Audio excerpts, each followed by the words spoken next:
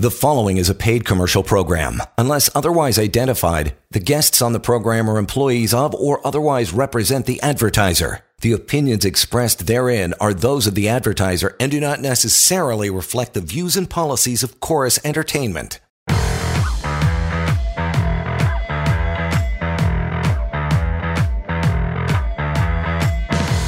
This is the Employment Law Show. It is. She is correct. It is 6:32. It is Wednesday. Thank you for joining us. John Scholes here, along with Stan Fainselberg, courtesy Samfiru Tumarkin LLP. Just happen to be the most positively reviewed law firm in the country. So you can reach out anytime. Rest assured you'll get some answers, some help and assistance. 1-855-821-5900. Anytime you feel like doing that and talking to Stan. That is how you do that, or emails work as well. That is help@employmentlawyer.ca. By the way, that's where we're dipping into on the show today. We're going to get into the mounting pile, ever-growing pile of emails. Again, help@employmentlawyer.ca if you want to send one along. You also have the free and anonymous website to help you with all employment law matters, pocketemploymentlawyer.ca. But here and now, phone lines open for the next half hour, give or take. And to call us live would be great. 416-870-6400. 416-870-6400. We are ready to go, so grab a phone and become part of the show. We'd love to talk to you if you have any questions. But we always start off with Stan when he's done his renovations. We're going to get into the show for tonight. Pal, what do you got for the case of the day? Absolutely, John. Good to hear from you, and good to hopefully hear from our listeners. Looking forward to their calls. So just for today, I want to discuss an issue that I recently came across, actually, or came to me, I should say, from some recent articles I had read in the paper, specifically around the rise of bankruptcies and company foreclosures that happened in the last quarter, and how there appears to be a rising trend, especially forecasted in the future. And I wanted to talk about this in the employment law context, John, because I find that whenever I speak to a potential client about these issues, they don't really have a great grasp of what that means for them and their entitlement. And what I think is most important for people to know is that there's multiple ways. Just because a company is closing doesn't mean that you're not owed anything. There's a difference between a company closing its business down because, let's say, they don't forecast to be profitable in the future, compared to a company going bankrupt. If a company just closes its doors, and this happens unfortunately fairly frequently, where they tell employees at the last minute they pay them out, their minimum entitlements, John, and that's it, and their doors are closed, and that becomes actually a problem just in terms of trying to find them and trying to, serve them with legal papers. But just because they're closing their doors, that doesn't mean that you are not owed your severance. Again, a company going out of business does not mean that it doesn't have money to satisfy its creditors, such as former employees. However, a company going bankrupt, that's frankly exactly what it means. It means that it doesn't have enough assets to satisfy its creditors. And unfortunately, employees in that situation become unsecured creditors. Essentially, when you get placed in the back of the line with everybody else who's an unsecured creditor, which is pretty much everybody except for mortgages. There is one third scenario here that is kind of an in-between these two scenario. And that's when companies go into what's called creditor protection. So that's essentially, what essentially happens in that scenario is there's a freeze in your entitlements, and a freeze, if you have a legal action, a literal freeze and stay of your legal action. And it gives the company the opportunity to try to negotiate it down with its creditors and its debts to see if it can come out of creditor protection and continue to operate. And if they do ultimately come out of creditor protection, your entitlements, again, that freeze kind of melts away, and your entitlements in legal case can move forward as long as they're not bankrupt and they continue to operate. That means that there's assets to proceed against. However, if they are not able to negotiate down their debts and have to go into bankruptcy, then unfortunately, again, you're an unsecured creditor. In reality, that usually means that you end up with very little, if anything. The one saving grace here, John, is that the government has actually seen fit to put in what's called the Wage Earners Protection Program, which will provide employees in this scenario with at least their minimum entitlements to pay, to give them something. But in that scenario, I mean, unfortunately, there's nothing to be done. The assets are gone, and really, employees are kind of up the creek, as they say. Yeah. It's an interesting thing to navigate. If you're in a similar situation, you'll want to call Stan anyway. Again, 1-855-821-5900. But here and now, 416-870-6400. Get to Liz. Hi, Liz. Thank you for standing by. How are you tonight? Thank you, sir. I'm good. Good. What's on your mind? Go ahead, Liz. Yeah, go ahead. What's your question? My question is, I'm working as a nurse. I'm currently on WSIB.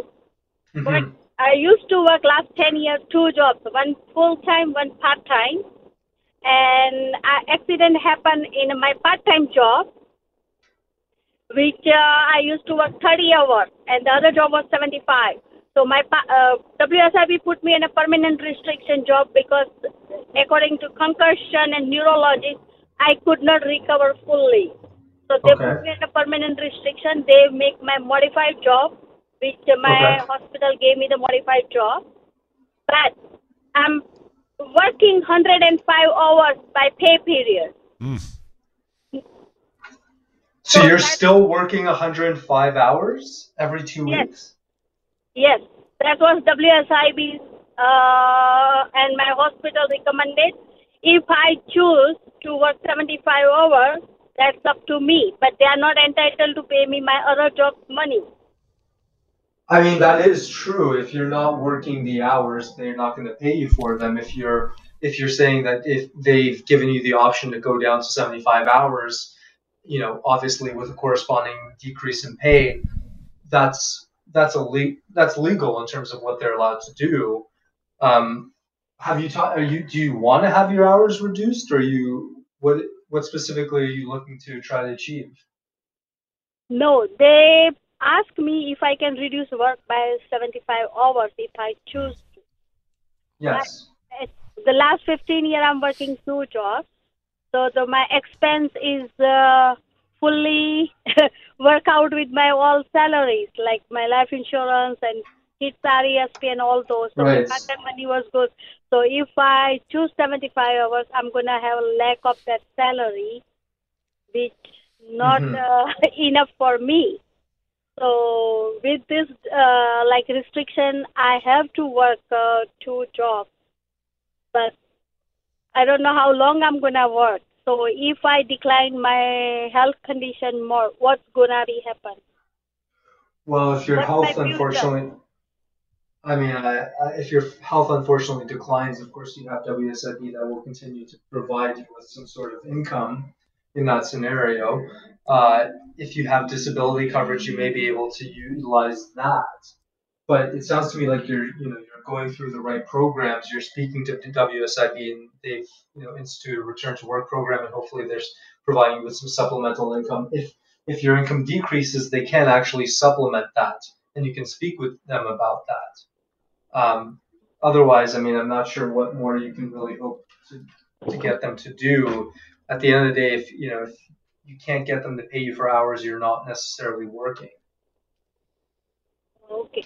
So once my 3 years will be finished soon in end of the August. So after 3 years, if something happens, WSIB is still going to give me therapy or treatment or anything? If it's an injury at work, of course, or if it's a re-aggravation at work. If it's not at work, then you probably have to go through disability. I assume you would have some sort of short-term and long-term disability coverage if you're working as a nurse. So that would more likely be the avenue if you got injured outside of work.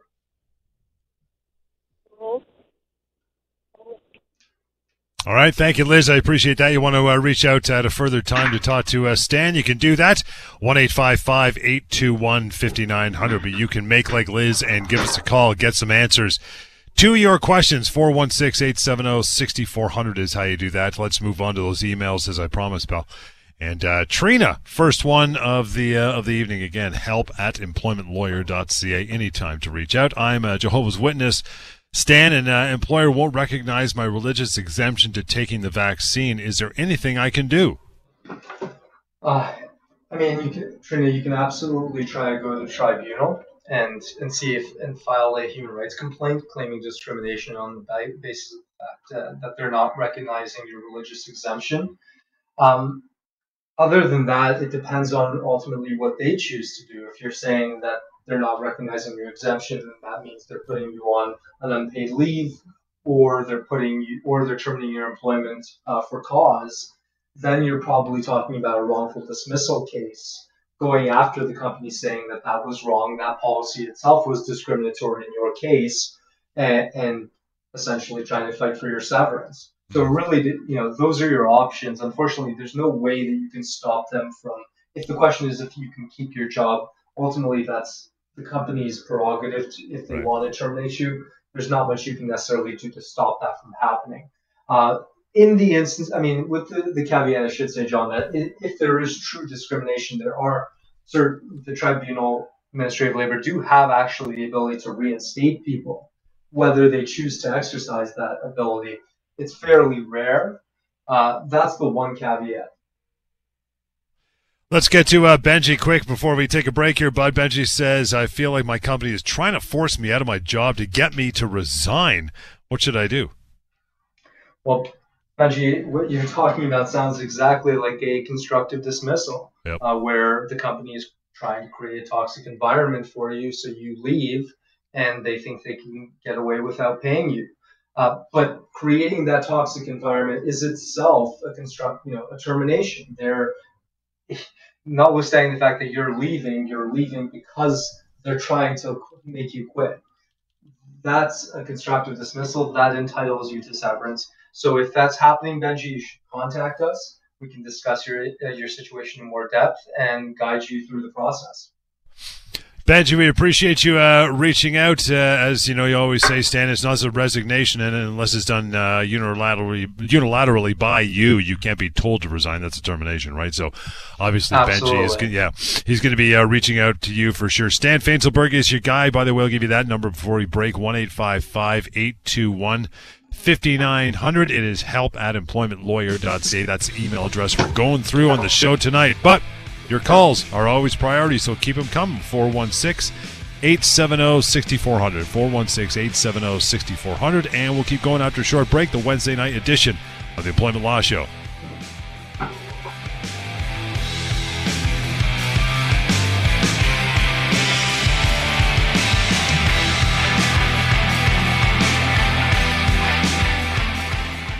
You're listening to a paid commercial program. Unless otherwise identified, guests on the program are employees of or otherwise represent the advertiser. The opinions expressed therein are those of the advertiser and do not necessarily reflect the views and policies of Chorus Entertainment.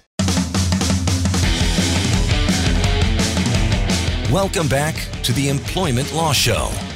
All right, 6:47. Welcome back. Wednesday night. We do it Monday, Tuesday, Wednesday, Thursday, don't you know? All kinds of chances for you to call in and ask your questions. 416-870-6400. Stan Fainselberg is our lawyer, taking all the questions, doing the heavy lifting at that number. So bring them on. You still got lots of time to do exactly that as we whittle our way through the email, the piles. Ram Sammy is up next. Says, my contract says I am promised a bonus based on personal goals. I got one every year for the last 7 years, but my boss says the company can't afford a bonus this year. I looked at my numbers, are the same as always. Can they just take my bonus away like that? Yeah, John, how often do we hear these questions about people, and employers trying to take away their bonuses with no real reason? And of course, if there is no reason, if your numbers are the same, if the metrics are the same, if the contract is the same and the terms are the same, they can't just take away your bonus, right, Sammy? That's a very clear, actually, constructive dismissal. They've reduced your income very clearly, assuming that bonus is a significant portion of that income.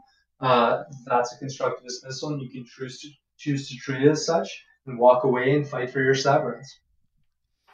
Ram Sammy, don't hesitate. Reach out, right? 1-855-821-5900. And you know the email address, obviously. Moving on down to Ilya. Ilya says, what do you do if you have problems with your manager at work? Yeah, I mean it's a very delicate and difficult question in a lot of Uh, ways because it kind of I mean, of course, it's an intimate relationship, somebody you're probably seeing every day, and it kind of and oftentimes the issues are things that are kind of a death by a thousand cuts scenario where right. it's not one particular issue, it's the tone, it's the relationship, it's the interpersonal problems of just two people who may not like each other all that much. If that's the issue that Ilya is having, then the first step is to speak to HR and to see if there's a way to kind of break through that, to have HR to speak to your manager, to maybe have a meeting with your manager, and see if there's a way to again move beyond the interpersonal issues and that allows everyone to keep working and being productive and happy. If HR is not helping, if however, we're talking about much more serious interpersonal issues, things that are harassment or are potential assault or verbal abuse and things like that, especially if HR is not stepping in, then it's time to escalate the issue.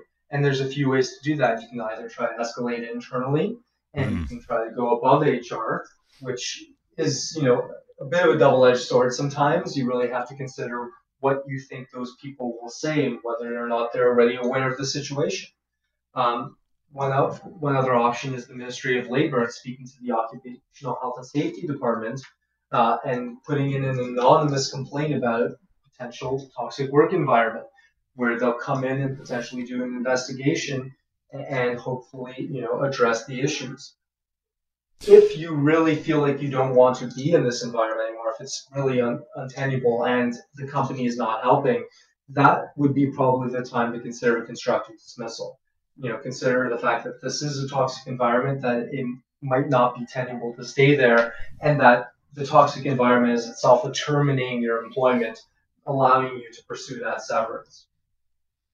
I guess sometimes though, and and not everybody works for a multinational company. If you're working for like a Mm-hmm. small mom and pop shop, and the manager or the boss who you're supposed to be complaining to is the one who giving you all this headache, I mean, they're going to have to go outside of the shop and contact you. I guess that's their next line of defense, right? Context is always important. I agree that Yeah. it's unlikely in that scenario that the company internally is going to help you. But that being said, you still want to have the paperwork. You still want to have it documented that you've tried to go through the proper channels, Right. because that again bolsters the argument to say that this is a toxic environment. That I went to HR, they didn't help, they didn't do anything. In fact, they might even side against you and reprise against you, and that's only going to strengthen your case. So while I talk to clients all the time who tell me the exact same thing, it's Yep. pointless. This is somebody's friend. They're never going to throw them under the bus, what have you. I understand that. You still want to document. You still don't want to give them the out to say, if only you had gone to HR, we could have done something about this. Yeah. 416-870-6400, the number to call in live now for the remaining time of the show. Moving on down to Alex's email. Says, does 1.5 times pay for working on a statutory holiday only apply to hourly wages or other forms of pay as well, such as salaried employees? It applies to salaried employees, commissioned employees, however they pay you. You can figure out what your hourly rate is, and you're owed time and a half for statutory holidays. There you go, Alex. Short and sweet. If you want to carry on, 1-855-821-5900. But Catherine is up next. Again, the email address we're pulling from all show in between our calls, help@employmentlawyer.ca. Says, Stan, I'm currently on LTD, and I've been with my employer for 20-plus years. I'm 62, and if I remain on LTD until 65, would I still be entitled to a full severance after the LTD cuts me off? So, Catherine, I would say it depends. It depends, frankly, on what your medical doctors and medical evidence is at that point. Because if at the age of 65 you get cut off and you have some either evidence, a medical note, your doctors are supporting you and saying, "Hey, we think you should try to go back to work." At that point, the company would have to make a reasonable, undertake a reasonable investigation to look into, is there a job that can accommodate you? And if they say there is, but they don't want to give it to you, that's going to be problematic because then they're essentially terminating you, and that might even in fact be discriminatory. If there isn't, then they can claim medical frustration of contract, and in that scenario, you would still be entitled to a severance, but it would only be limited to your minimum entitlements under the Employment Standards Act.